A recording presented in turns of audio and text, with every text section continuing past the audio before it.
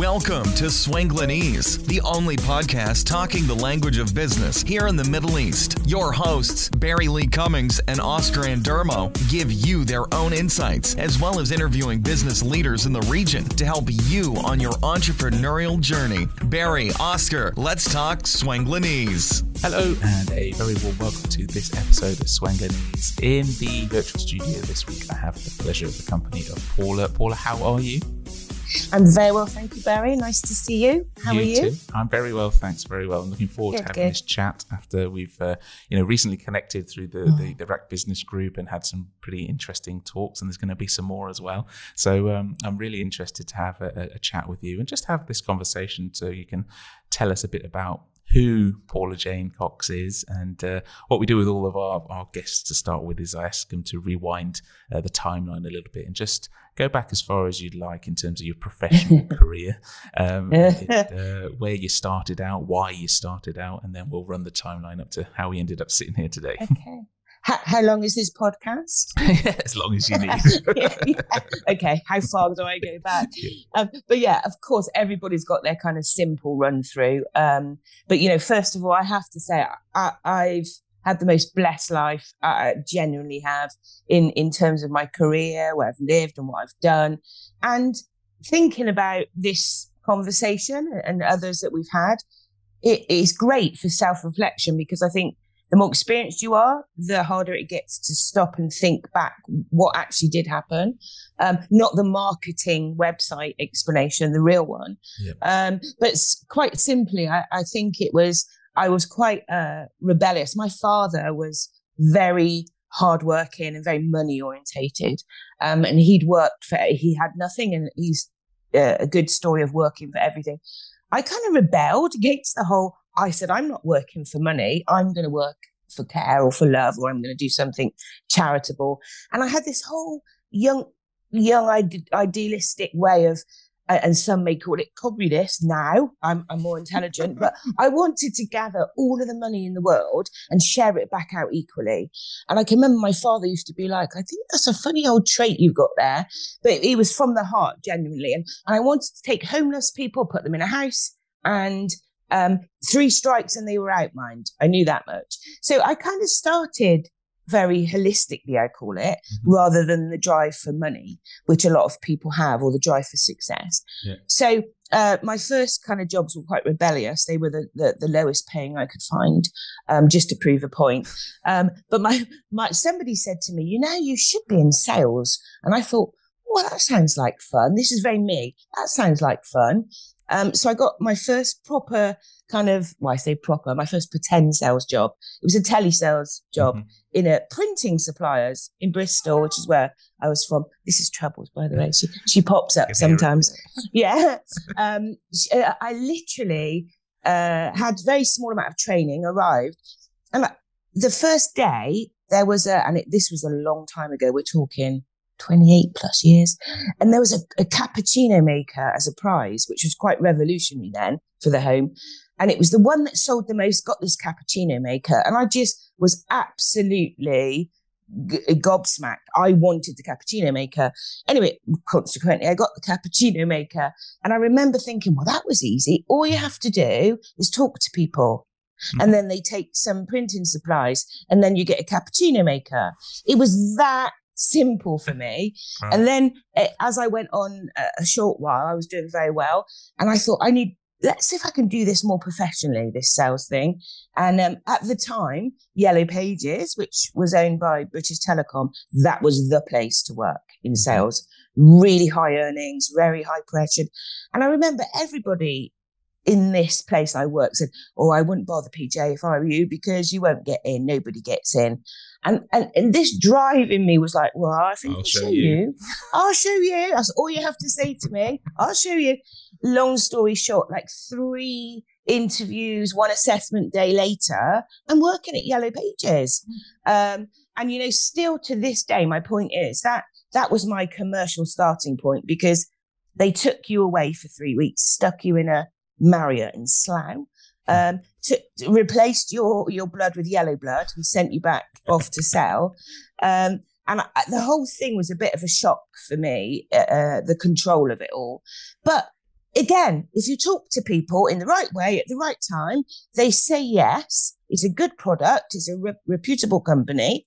And I still earned more in that period at Yellow Pages than I've ever earned. It was, I bought a house, I bought myself a sports car. So I guess that's where I got my bit more drive for money. And that escalated. I stayed in advertising, media publishing, and I went to work for a contract publisher, magazine publishing company, offices in London, Scotland, Bristol. Loved it. Worked my way up, became publishing director, account director. Again, all about money, as opposed to the output of the product. And then this is, as I said to you in your reflective way, I looked in one of the media press job newspapers one break time, and it said, Associate Publisher Singapore. And literally, this is me. I went, oh, I wonder what that's like.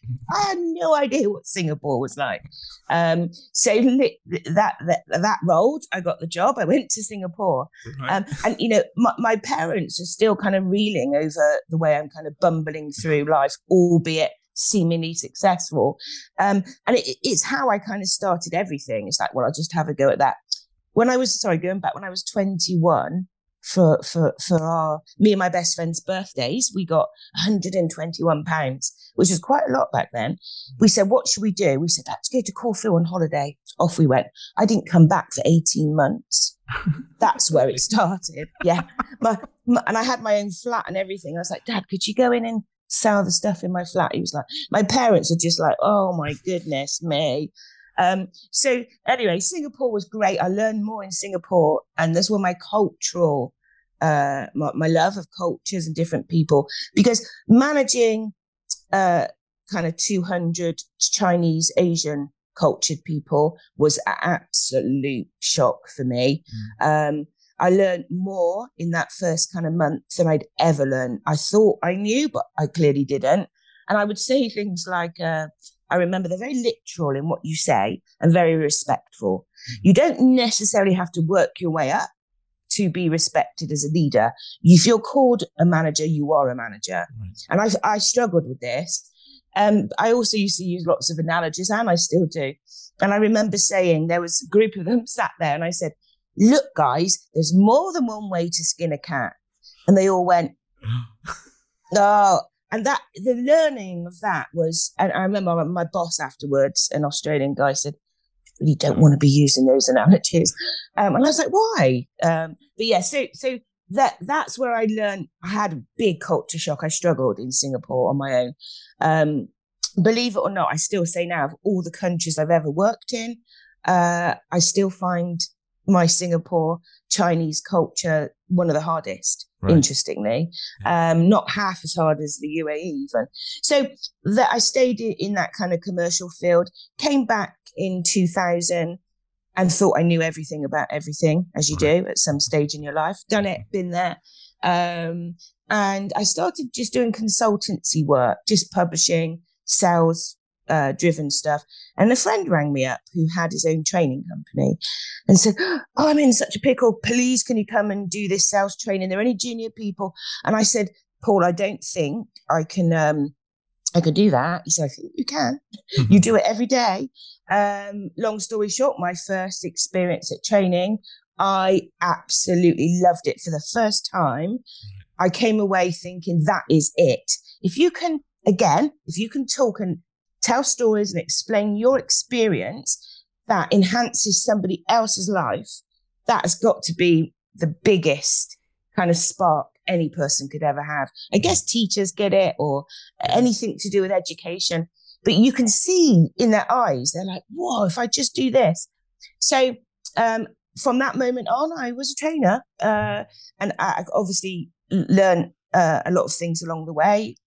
Lent into management, getting more senior business planning. And I've worked all over the world for 20 odd years, literally. I mean, there isn't anywhere I don't think I've been, which again, was feeding my passion for people and culture, my true understanding, which led me to study theology, the study of religion, but not from a religious perspective, particularly, but from a what is going on in the world. Right. Why are people in conflict? What is right? What is wrong? Kind of 5 years later, I came out no clearer. More questions than answers, probably. No, still don't know. So that got me on a real kind of cultural people passion, which is what, in fact, brought me to the UAE eventually. Right. And I've always kind of had my own businesses, run my own businesses. Me and my husband bought and ran a hotel for 9 years. I don't know why we did that. We thought it would be good. It was very hard work. Mm-hmm. And we kind of had some online businesses, Hoteller Exchange. I was non-exec director for a few bits. So I've always stayed live in the situation. And I kind of quite proud to say I can kind of walk my talk because I'm always involved. So when all that ended, it was actually my husband that saw something and said, look at this Ferrari World place in Abu Dhabi. And you just think, oh, here we go, journey number 1202. So I came out to help Ferrari World theme park in Abu Dhabi set up their learning and development department because they had 456 nationalities. I was like, wow. So 18 months later, I thought, no, I need to stay working for myself because I'd done it for so long. We were going to go back home. I thought, oh, this looks interesting. The UAE looks interesting. So that was 15 years ago. Right. So I've stayed doing my kind of learning, development, coaching, based here in the Middle East. I've moved from Abu Dhabi to Dubai. I'm now in Ras Al Khaimah. Right. And I say next stop on the map is Oman. Yeah, I don't know. I'm nearly there. 40 minutes later, it's Oman. So again, it doesn't really matter where I'm based. And I know you and I have spoken a lot about technology and being online. It's amazing. As long as I can get to the airport pre-COVID, I can get anywhere. So I still worked globally, but based here. I'm very happy here. I love it here. And was it, it's an incredible journey that you've had so far. And I was going to ask the question, but I kind of know the answer because a lot of people who come out of the UK or Australia or wherever home is for the first time, especially from a business perspective, I always want to find out what was the driver for that. But you've kind of answered that in terms of very young age. It's like, I'm going somewhere else. And geography didn't matter from that side of things. But, there's a huge opportunity with Ferrari World. And then what was it about the UAE once you were thinking about that actually you said, you know what, I think I really do want to stay here. And then move down the coast from Abu Dhabi through Dubai into Ras Al Khaimah. And then we'll see, might be heading off to Iran next. Yeah, who knows? It's only over there. I literally, out of my window, can see the sea. 73.2 miles across the sea is Iran. Yeah, exactly. Maybe I could swim. I don't know. But it's a really good question, actually, because, and I know people ask it in lots of different ways, but seriously, I needed to keep earning. One of the things that made me stay here was the unique opportunities here, because whatever anyone says, the streets are not paved in gold. Yes, opportunity is plenty. But guess what? It's not as easy as some people might think it is, because it's doing business in a different way, which there are many points. But this is also a really free hub for me to travel globally. Wherever I've gone long distance in the world, 9 times out of 10, I'm dumping down in Dubai anyway. But now I'm halfway here. It's also close enough for me to get home fairly quickly, kind of 13 flights a day to the UK. So that made sense where I didn't have to focus just on the UAE. But I believe that the UAE in general, particularly with my interest in culture and people development, that's going to give me more than I'm actually going to give it, if that makes sense. I'm fascinated in Emiratization and localization, and how that's working, the heritage, the culture, how locals do struggle in the workplace often, but certainly not through their own fault mostly. So it was the cultural mix here that really excited me, and the opportunity. I never, interestingly, and a lot of business owners might scratch their head at this, and I don't know if it goes back to my childhood when I was going to share the monies the money's wealth, the world's wealth out. I never think of money first. Now, I know everybody's got different motivators and drivers. Of course, I know I need to pay my bills. I want to travel. I quite like nice cars, etc. But I've never, ever been driven by that kind of prestige, that brand awareness. So therefore, I believe my decisions have been somewhat more successful because of that. So yes, I also don't have a family to support and I'm a bit freer. But I think if you change, you read about it a lot and it's quite scary when you've got families and responsibilities.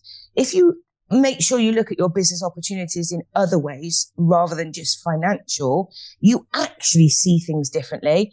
And I genuinely can prove things happen differently. So I'm kind of always in the right place at the right time. It's not always about money, and the money does come. Yeah. Well, I think people listening in will be able to tap into this based on the energy and when you hear you talk. But it's about your approach to this is value and benefit first. How can I help somebody? And this is it's interesting because there's a lot of people talking about this online now, but it's so interesting in my life how the direction my career, everything is taking right now. I'm coming into contact with more and more people talking about the same thing, it comes back to something we talked about the other day when we met for coffee, and I want to get into it because it's about kindness.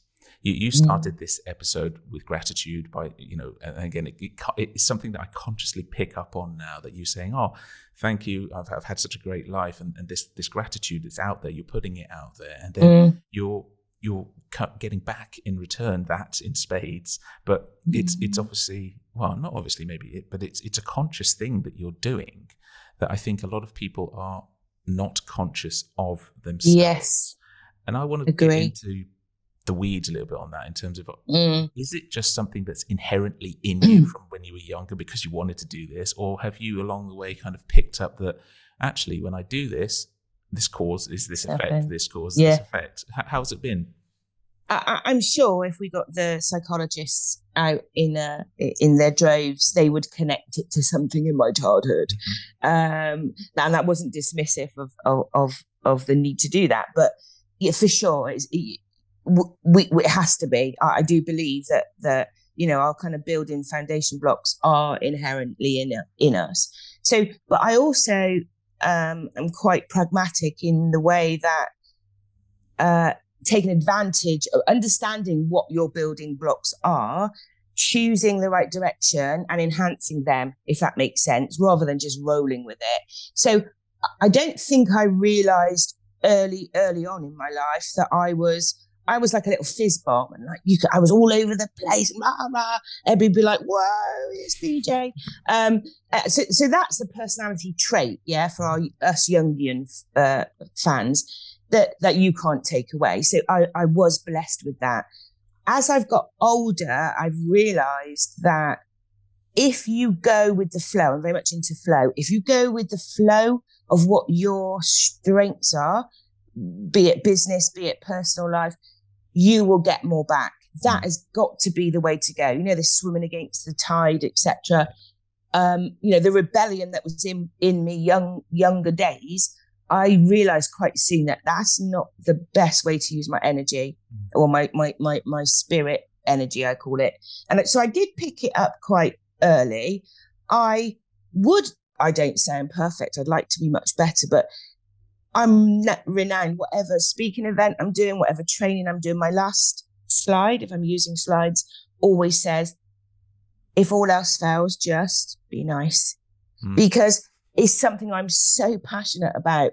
And we spoke about this. I know we connected about this over our coffee, but if everybody in the world was just nice and thoughtful, even if it's lifting a bag, opening a door, seeing a woman struggle to get in the toilet with a child, and just be nice, it completely changes your life. And let's face it, there are lots of not nice people out there too, and it can be hurtful. But I think as well, I've learned to go, your loss, out of my way. When you've tried to be nice too many times. but yeah, so to conclude, yes, I obviously have personality traits that have given me that blessing, but I have also been fairly conscious of it. Just be nice. One of my other favorite expressions is, and you've heard me say it probably 10 times in our short connection already, when we speak, we have to say what the other person wants to hear. And the reason I like that statement is because it forces you to get in the shoes of others and always consider, what are they going through? What's their, even this morning, we had a bit of my technical hiccup, and I'm thinking, poor Barry's so busy and he's got his family and I wonder what time they go to school. I'm not thinking, oh, my headphones don't work. I'm thinking, how stressed is this going to make Barry? And I think that's an inherent thing that makes me consider others. So yeah, I think it's kind of a crossover of both, but I think you are born with it, right. A bit a part of it. Yeah, I think I'm going to agree with you on that, because otherwise the question comes up that why isn't everybody doing, because some people say, oh yeah, it's all very well to say that and it's a bit woo-woo out there, just be nice and the world will be a better place. I mean, it would be. This is the ridiculous. It's true. Would be. Yeah. It's true. Yeah, absolutely. And yet we all struggle, but I think it's a really good point that you make. There's 2 points actually from our listeners' perspective in terms of this ability to find something that you're good at, because working with your strengths allows you to perhaps move forward faster, and whilst doing that you're then aware of what is happening around you, and that if you can't do anything other than be nice and do that small thing. Absolutely. I think it's the other bit of that is this idea that we don't know what that other person is going through right now. It could be the worst day of their lives, and you holding out open that door, just saying good morning and smiling changes everything. Absolutely. And I think it is the small things. Like you said, it can be a bit woo-woo out there, but it's doing it practically. And I know I mentioned briefly this story to you before, but literally I was coming back the weekend on a flight, just a Fly-Dubai flight. And the cabin crew, I think they might have been one short, to be honest, but it always kind of feels like that on Fly-Dubai. Sorry, Fly-Dubai. So didn't mean it. And I'd ordered something on the e-shop, and the cabin crew girl had brought the bag to me, and then she came back all in a fluster about 10 minutes later. So have you still got the little tag that was on the bag? And I went, yeah, I'm sure I do. And literally, when you have to bend down in that kind of cheap economy seat, I found the little tag for her. She said, oh, I need to sign it, otherwise, blah, blah. So and then 15 minutes later, down she comes again with wanting some change. She had a $50, 2 tens. And I was like, yeah, I've got it. Down I go again. A little bit of a redhead, because it's quite hard to do. Yeah, it's not much room in there. No, it's like, I can't believe I've just, yoga's got not a chance on me going down in my bag. But she was so grateful, Barry. She literally came back and she was, thank you for being so kind. And I was like, oh, so kind? I just helped you because I could. Why would I not, is my point. And she came back with a choice of 2 chocolate bars. Should I want to buy you one of these because you were so kind? I was like, my God, what my point is, bless her, but why is that so kind? Yeah. That she must get such a hard time on a daily basis that she perceives this to be such a kind thing to do. And that's the point of what we're talking about. It's like, really, is it that hard to bend down and give somebody working some change? It is the same throughout the UAE. Is it that hard to help someone? Yeah, it's not. But this is the thing. This is your point as well. It's not that hard. But I think that we're not now, especially with devices. Yeah. We're not. Sometimes not even aware of that situation going on. How many people, if you asked, did you see the cabin crew coming down the aisle asking for change? They'd be like, what? Yeah, never even noticed. Didn't even notice. They're staring at that screen, or they're staring at the screen on there. They're just in their own world, headphones on, and like this. And I think that. But maybe that's where it starts, though, Barry, because as we just alluded to, it's about, if you are consciously, what I do consciously is make myself aware of others. Even sometimes I'm driving when there's busy traffic, and I'm like, I wonder where everyone's going. Wonder where they're going. I wonder what they're doing. You have to kind of practice that connection with people. I think that if you can do that, you can be kinder. Yeah, definitely. And I think it's so needed right now because I'm guilty of it. If I'm wondering where everybody's going in the car, but I'm thinking, why is everybody going now when I'm on the road? Wouldn't be on the road right now. So I've still got some work to do around that. Excuse me, we've got a furry visitor. Sorry. That's all right. But yeah, I think so. I'm very conscious of that. I'm also very conscious that I'm human and sometimes I'm stressed and tired and grumpy. So, I think it's just if you can generally be aware of the way other people are thinking. And again, since COVID, really, I've always done a bit of coaching by default, but I was forced into it. And again, what a blessing, not a preconceived plan, because it's just been fantastic. And now I'm very happy about it. But even the amount of people I need to speak to every week that may have not so much personal issues, but challenges or stresses or business challenges. If I wasn't connected to them, how on earth would that call ever be successful?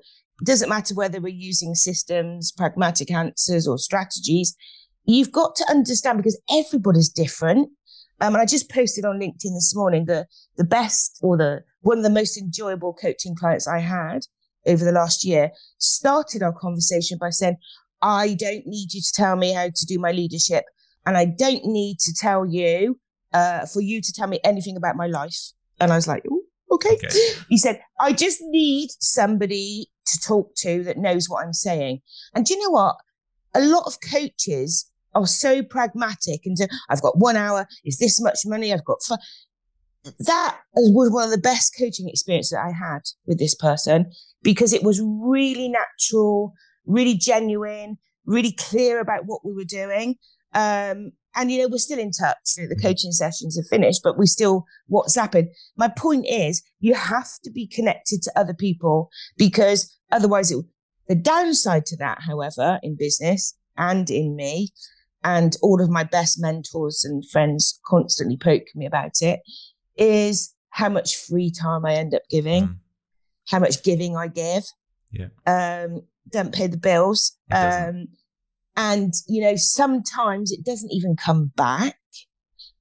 So it's something I've recently become conscious of, that balance of how I can be giving. Because I say to my friends and mentors, I say, I want to be that way. I don't want to be another way. So yeah, there's a downside to everything, right? There is, unfortunately. I think that there is that people take advantage of those, and this is the conversation that will come back at us. And I've had this a number of times, and I see other famous people in the coaching area talking about this idea of, well, being nice and kind, people walk all over you. And what this is, particularly Gary Vee says, well, they're walking over you if you're doing this and being kind, if you are expecting something to come. Yes. If you're genuinely being kind and actually saying, you know what, I give this time, I know it's not good from a business sense in this transactional nature, because I should be maybe charging for that time, but inherently inside you feel good about helping that person. That person is not at a point in their journey yet where they realize what they're getting from you. And he said sometimes it doesn't come back, and I would put into that sentence yet, because I'm learning that sometimes the turnaround for this is years, decades, sometimes that you say. And if you can switch into that and say, well, this is me. I'm going to be kind. I'm going to be exactly. nice. Yeah. This I think as well, particularly since COVID, and it's highlighted it for a lot of people, whether you're in business, and another person I coach is an incredibly busy person with loads of businesses. And I'm constantly saying, stop and smell the coffee. And I know it's an expression that is irritating. It's so true, because if you don't get happy moments, or if you're not stopping and realizing the good of what you're doing in business or otherwise, why? I'm lost. I get lost generally about what is all that about. And again, I chose not to have children, but I'm very in tune with lots of people with children. Why would you have children and then never ever spend any time with them ever? Yeah. What? Yeah, I mean, that's something that resonates with me with the work that I do with Beat the Cyberbully, and we'll get into some of this, because again, was something that I really wanted to talk to you about. But it is this idea that was it just prescribed in your mind that you had to have children? And this is something that I see in the UAE in particular. Most people are here because it offers a better, air quotes, standard of life than wherever home is, and that better means being able to have some help maybe at home, and there's a nanny or maid, driver, whatever. Yeah, and again, there's nothing wrong with that at all. Everybody's benefiting out of that. This but the bit that I get stuck at is when people start to outsource parenting to the people around them that are, you know, the maid is there to help, and maybe the nanny as well. But as you said, then what part, and this is where we find a lot of the problems with cyber safety and cyberbullying is usually because mum and dad are not involved in they're just online, and so they don't know what's going on. And now I completely understand that in order to live in the UAE, for a lot of people, both parents have to work ridiculous hours to just fund that. And again, the question then comes in, say, okay, if that's still better than home, then I understand it. But is that helping your child? Because I'm in a very privileged position where I can say, well, the most important thing is my children's safety and well-being, and knowing what I know about the technology. When they get given an iPad or a phone at 2 years old, at 6 months old, to just keep them quiet in the pram or whatever, the potential damage for that is massive. And I don't understand. Oh, I do understand it's the lack of education and awareness around that particular subject, which is, I think, something that comes into this thing that we have in common, Paula, is the trainer, educator side of things, of imparting knowledge and helping people with that. But so, you know, that I do that side of things because it was born out of my digital businesses that I was able to take a lot of that experience. But there's something, you know, on your side of things, this that I would like to talk about, which is the CR Hope Foundation. You do a lot in the, I don't know what I'll say CSR space, but you do a lot in, obviously it's evident coming from you from a giving perspective. Can you just talk a little bit about that? Yeah, absolutely. Your journey? And I think it fits in kind of completely and everywhere. I just said to somebody last night, actually, it comes in waves that from a time perspective, but quite simply, the story went, there was a girl in one of my training groups. It was actually Prada Middle East. Really, really lovely girl. I got on really well with her. And she said, you need to meet my husband. We were talking about TED Talks, I think. Long story short, I met the famous Renos, is his name, Greek guy, one of the most awesomely driven, aware, super capable people I've ever met in my life. I don't know how he does it. But so he'd literally gone to Zanzibar on holiday with his brother a couple of years previously, and they'd taken their trike bikes and they got into the villages, and they stumbled across a little community, a little village called Kizimkazi, and he was completely struck by how poor they clearly were in certainly in our standards, because it's relative. I always say to people, it's relative, it's got to be relative. But how happy they all were, and how kind of enthused and energized he was when he left. And again, smack in the face for his very privileged life in Dubai. So the story goes, and if you look at our website, you see the whole story, which is quite warming.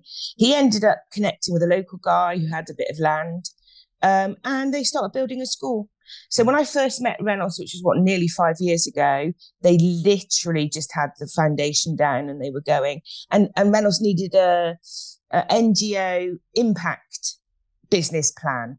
Right. And I'd never done that before, but hey, again, so nothing is that difficult, right? PJ's like, I'll give it a go. Yeah, I'll do that. Where is it? It's Zanzibar. Yeah, I'll go there. So literally, but you know, that attitude does actually make things work because, you know, I understand the concept of business. I've been involved at kind of board level. I've opened, started, run.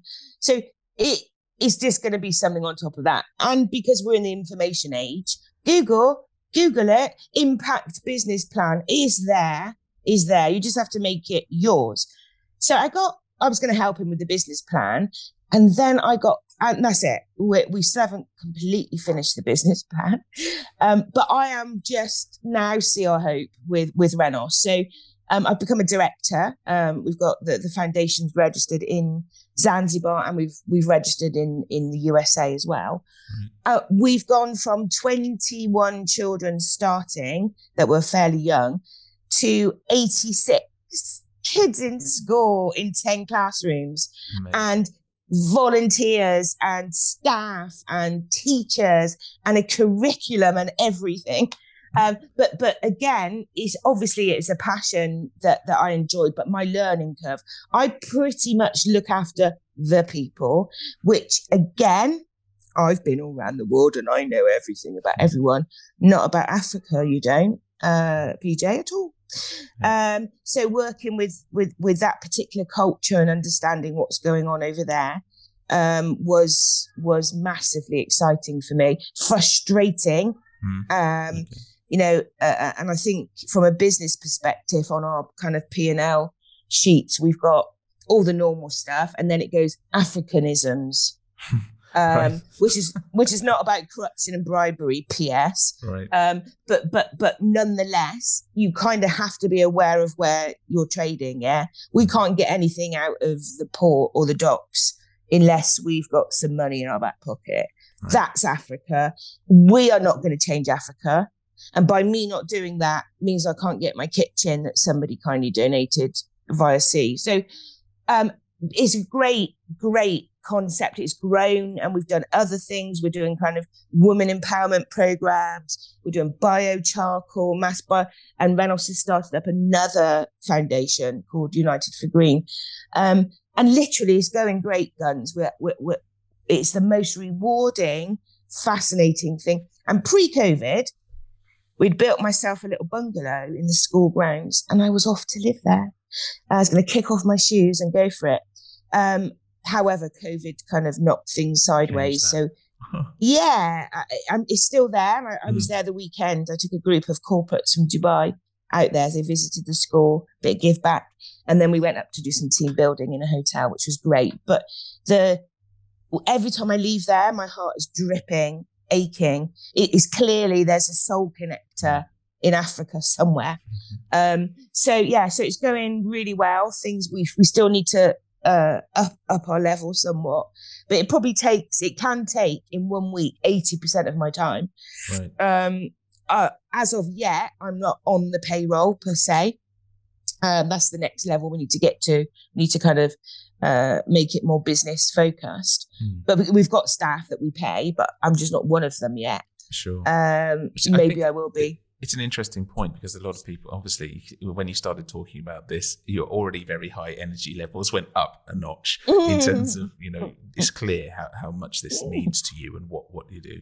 But I also think that there's a misconception out there about people that are doing things with foundations and charities and so forth. There's this whole conversation around, but surely they should be doing it out of the goodness of their heart. And I think that when it comes to these things, people have to also realize that if there isn't money funding this, people, as much as none of it works, it doesn't work. How can somebody expect a CEO of a charitable foundation to not pay themselves for the time that they're allocating to it? And as you said, you might be happy to put 80% of your time into this on a monthly basis, a weekly basis, without being paid. But then, are you, from a overall business perspective, are you able to generate enough revenue to keep you going from the other things that you're doing? And of course, not, can that work on this? And I think this is really interesting.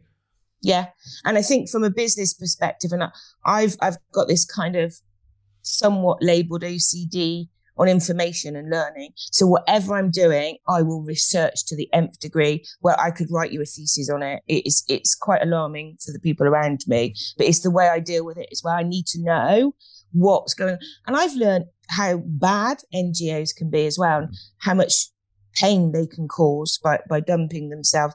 For example, and I'm sure if Renos were here, he'd say the same thing, the fights we had when everybody wants to open a school in Africa, put in the British curriculum. I'm like, whoa, why? Why are we doing the British curriculum? The British curriculum doesn't make sense, does it? Yeah, but when they go to university, I said, will they?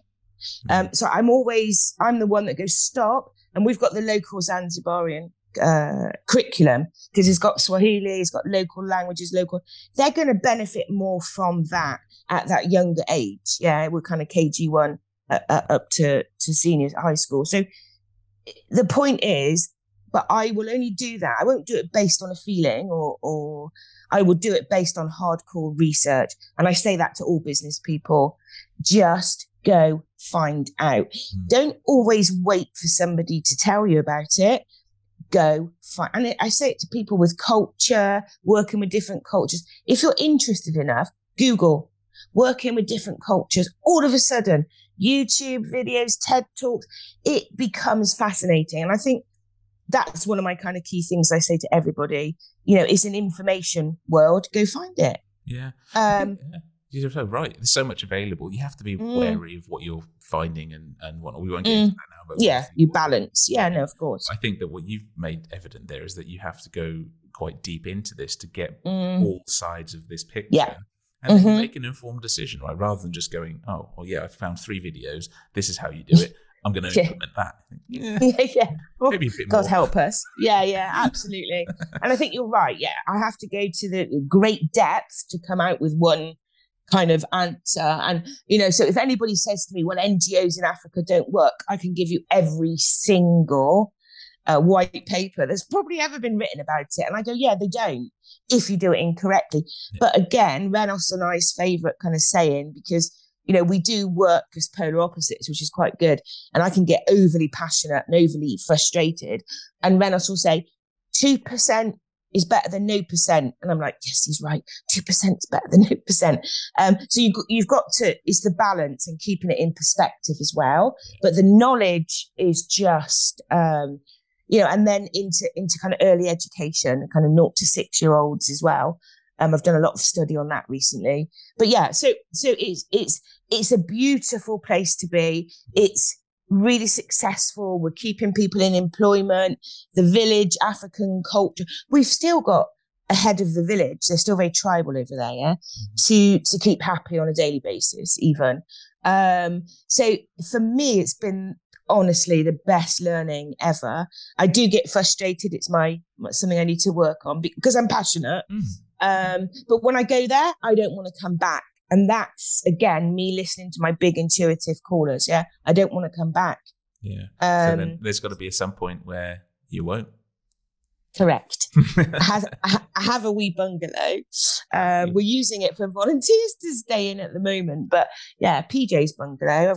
And the first thing I did when I walked in the school, even had 40 corporates behind me, is I'm like, where's my bungalow? But yeah, so I think it's, again, it's listening to yourself. It's got to be realistic in the fact that I am free without being tied to kind of children. I'm aware I've got older back in the UK. Zanzibar's not easy to get to quickly from the UK. But if it's within your realms to do it, whether it's a business, whether it's a charity, do it. And, like I say to people that come to the UAE, I'd say the same in Zanzibar. If for some reason it didn't work or for some reason it wasn't right, leave. Yeah. Come back again. Exactly. It's okay. Do something. It's one of the things I've learned recently as well, is that it's listening to some of these, my coach and also just things that he's put in front of me from that side of things, is that we're allowed to choose and we're allowed to choose again. And it's okay. Yeah. Choices continue. And on my WhatsApp message, you put your little message by your name. If you look, to prove I'm not fibbing, it says it's all about choices. Yeah, it's so true. And this is one of the reasons, we started doing this podcast, is that if you're thinking about doing something yourself and launching that business or idea or whatever, is do it. There are ways to do it. Obviously, if you're in a job and so forth, you can start it as a side hustle and do all these things, but do it. Take some action. Action. And I think it's knowing your minimum risks as well. And that's why I appreciate people with families and responsibilities and stuff. But, the amount of sessions I have, or I'm in coaching sessions, and I say to people, what's the worst thing that can happen? Well, I could lose all my money. I went, okay, keep enough money aside so you are safe and you can start again. Because how much money are we talking? Okay, you need to be prepared to lose that money. The minute you give yourself that permission, almost, whilst it sounds negative, you become much freer and in my opinion, much more successful. Yeah. That's the balance. Yeah, I agree. Go for it. I don't think that it sounds. This is again my personal learning right now. This idea of permission is not a negative thing, because it's something that we as human beings, we're not very good at doing it to ourselves. We can give our kids permission to do that. We can give someone else permission to do this. Or and again, we do it subconsciously all the time by giving other people the permission to impact our lives by being offended. And I can only be offended if I let myself be offended. If I don't let myself choose, if I choose not to be offended, then whatever you said. And my stepfather, who's been around for a long, long time, 30 odd years, and one of my best friends, in fact, and he's been in psychiatry in the UK for a long time. And we've all been through, me and my husband split up about 5 years ago, and it was like the world, my insides just fell out. Because lots of adjustments. We were together 24 years, blah, blah, blah. And he'd be my he's often a go-to for me when I'm just when I feel like I'm losing it, like we all do sometimes. And I remember ringing him up or messaging him actually. And he said, I said, Pops, I call him. I said, Pops, I'm losing it. I can't focus. I can't get my work together. And he just replied, not with, oh, my darling love. He went, it's your brain. That's all he said. It's your brain. And I remember thinking, well, that was nice. Thank you. Just what I needed. But on reflection and further down the line, one of the most powerful things anybody ever said to me, and I understand what he was saying, get a grip, it's your brain. I know it's not simple as that. And I'm as human as the next person, but that stuck with me, Barry, so much. It's my brain, like the permission, like the choice is my brain, nobody else controlling it. And in my younger years of training, when, we get kind of senior director manager level people in the UK with their big mortgages and they go, yeah, but you don't understand if I don't hit my target. And I said, you choose to do this. No, I don't. I've got to pay a mortgage. I said, who chose to buy your house?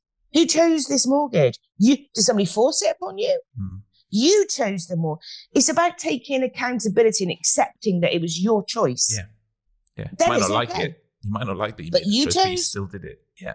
Yeah. You can opt out at any time. Yeah. You chose to have children. Maybe not always. That's a bit of a contentious topic. But, my point is, and it's okay, whatever you choose to do, be accountable for it. And again, part of that whole process for me was when I woke up one day and thought, I'm actually partly responsible for the split up of me and my husband. It something just goes, actually, that was partly me. I'm responsible for that. If I went back, would I do things differently? Probably not. Therefore, this was supposed to be somehow. Yeah. Is that thinking? It is, but I think that it takes a certain kind of person at a certain level of definitely openness and awareness, self-awareness in particular, because obviously the breakdown of anything is a hard emotional thing to go through, and to be able to say, almost take the emotion out of it, which again is so easy to say that it's impossible to do it in the moment. We are human beings at the end of the day. We have emotions, but if we're able to kind of understand what's happening and take that point of view, as you said, it can be very freeing but I think that we don't do that. We don't take accountability for our actions, and it's easy to point the finger and say it's you. It was them. And wallow in it somewhat as well. And again, I'm not dismissing. As I said, I've experienced it literally. The heartache of being on all fours, screaming like a fox that just lost its baby. Yeah, I'd seen people go through it, but I used to think, what is their problem? But I think it's about whatever happens to you, whether it's life, business, emotional. It's about knowing, trusting the universe, if you like. It's a bit of a big word. That it's going to be okay. I've got posters all around my house. It's going to be okay. You're going to be okay. It will. Yeah. It will be okay. And as long as you've got faith in enough trust in yourself and the universe, it will be okay. And who knows when, but it will be. Yeah. Yeah. This is one of my favorite ones that I'm sort of putting into practice more, is that this saying is this too shall pass. It's my favorite. It's a COVID one. Yeah, well, exactly. This too shall. I don't know when, but it will. I hope it does. Yeah, but no, it is. It's very interesting that the temporary nature of the things that we go through, even if it's 10 years that we're going through it, that's still a temporary blip in hopefully a long 90, 100 year life cycle. That absolutely. But it's not easy to see that when you're in the middle of it, of course. But of course. And it's just quickly reiterating it, is the fact that I often ask the question, I'm one of these people that ask the most deep and meaningful questions, usually just before bedtime, which is disastrous. It's like, it's my brain, right? It's my physical brain. And I've said it to many therapists and friends and mentors. I'm like, who's controlling it then? Why does it give me thoughts I don't particularly want, when it's my brain? So yeah, I've got quite deeply into some of that recently. But I don't want to become robotically mind controlled either. You have to kind of roll with your feelings a little bit. But yeah, it's fascinating. I think humans are fascinating. It is. It's a fascinating topic that we could get into on that side of for too long. So many. But on this one, there's something, and the first thing, the answer to this question, I already have an answer from you, I think, in terms of what we always like to ask our guests towards the end of our episodes is about what keeps PJ on track in terms of resources and so forth, because you obviously have a lot going on. You're a successful business person. You're doing what you love doing. And again, this is why I really wanted to talk to you, because there's lots of people out there that are looking and going, I want that. I want to do something that I love doing, and if I can find a way to deliver value, then money is a secondary option that allows me to do this. This is awesome. But from a and again, it can be business related or personal related. Is there resources and books, podcasts, mentors? The first answer is get yourself a Pops, obviously. Equivalent is get a Pops. Pops are good. To just give you that. But then if you don't have a Pops available to you, is there something that you rely on or that you'd recommend people explore on this sort of entrepreneurial journey? Yeah. For you. And I think first of all, my business brain, which is regardless of how nice I might perceive myself to be, I wonder how much I could charge out Pops for.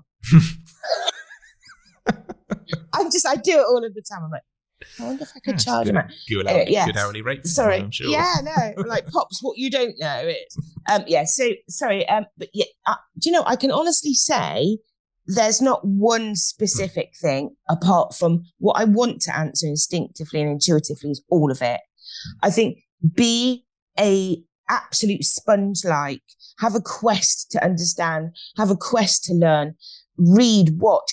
On an evening, we all like to kind of relax and kick back. Shut Netflix off, get on YouTube, get on TED Talks. I am constantly looking at documentaries, or if somebody says something to me that I don't quite fully understand, that will be it for that evening. And I think, it is a generic answer, whilst I do love reading, and I love people like Malcolm Gladwell. He's one of my... and what I love to do with Malcolm Gladwell's books is I read them and then I make a course about them, the book. Again, there's my business brain overriding what I'm enjoying reading.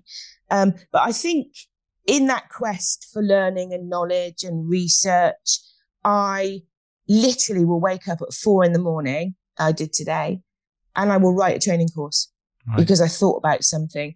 So I think that, yes, that is inherently my brain. But what I would say to all business people is, have faith, know what you're doing and why you're doing it. I get lots of calls for business coaching, business planning, new businesses. And I say, what are you doing? I can tell you in 2 seconds flat. I'm like, you're just in Dubai, you're a bit bored and you want to open a business.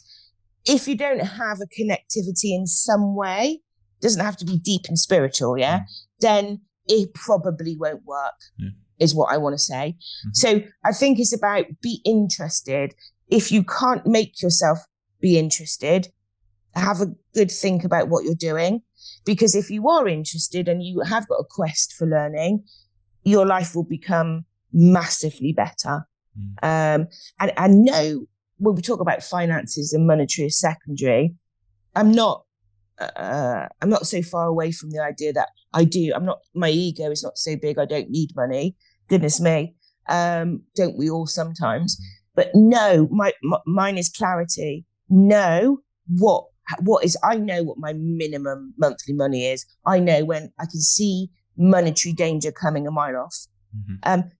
Just because money is my secondary driver doesn't mean I'm not in complete control and I know what's going on. So, but it's okay if I don't eat that brand of food this organic food this month, then it's okay. I can still eat other food. I'll go back onto it next month. Yeah. So be interested is the biggest thing I can say. And that involves everything. TED Talk. I love TED Talks, and I love papers. I love reading up on stuff, research. And I love, again, I will be Mrs. Podcast Searcher, and I will search and find people like you. And I listen, put the TV off, listen. When you're walking, put your headphones in, listen. That to me is key to success. That's my personal view. I think that's brilliant. And it is in line with what I do, the podcast thing, listening. When I go, I get up at 5 o'clock and I go out on a walk around where we are and then hit the gym afterwards. But that walk is my time. And I've got my headphones on and I'm listening to people that have done it and are doing it. And also then personal stuff as well, personal development things and tapping into, I do that. And why do I? But it's all learning. And I think that the point that you've made there very, very well is that we need to continue to learn about ourselves and our business in order to be successul. And if we do spend time on that, we will be successful. And the other thing that I've taken from this, as we've discussed before, is that be kind. Be kind in your business. Be kind to yourself. Yeah. Be kind to your business, your people. And your cats. And your cats. Be kind to everybody. And it will change.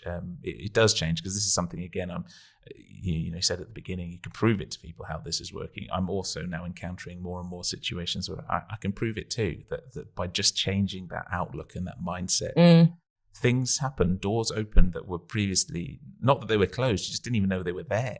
Yeah. I agree. And connections you make with people as well, that you start to get more aligned and more.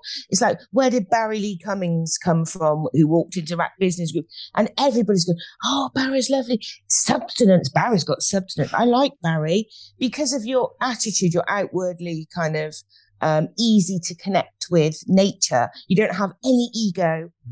Ego's another podcast, but of course it is, but you don't instantly feel it or see it, and I think that's because you're overriding it with thinking of somebody else before yourself. But and hey, because we're both kind, we spoke to each other. That's exactly what I say. Woo. Absolutely. Awesome. Absolutely. And it's so important. And I've really enjoyed this, Paul. Thank you so much for taking the time. No, thank you. To come on. I've really enjoyed it. And to everybody else that's listening, thank you for tuning in. As always, if there's anybody else that you'd like us to speak with, drop us a line at wishlist@swanglinese.rocks. Thanks again for tuning in, and we'll catch you on the next one. Thanks so much for listening to this episode of Swanglinese with your hosts, Barry Lee Cummings and Oscar Andermo. We'll catch you next time.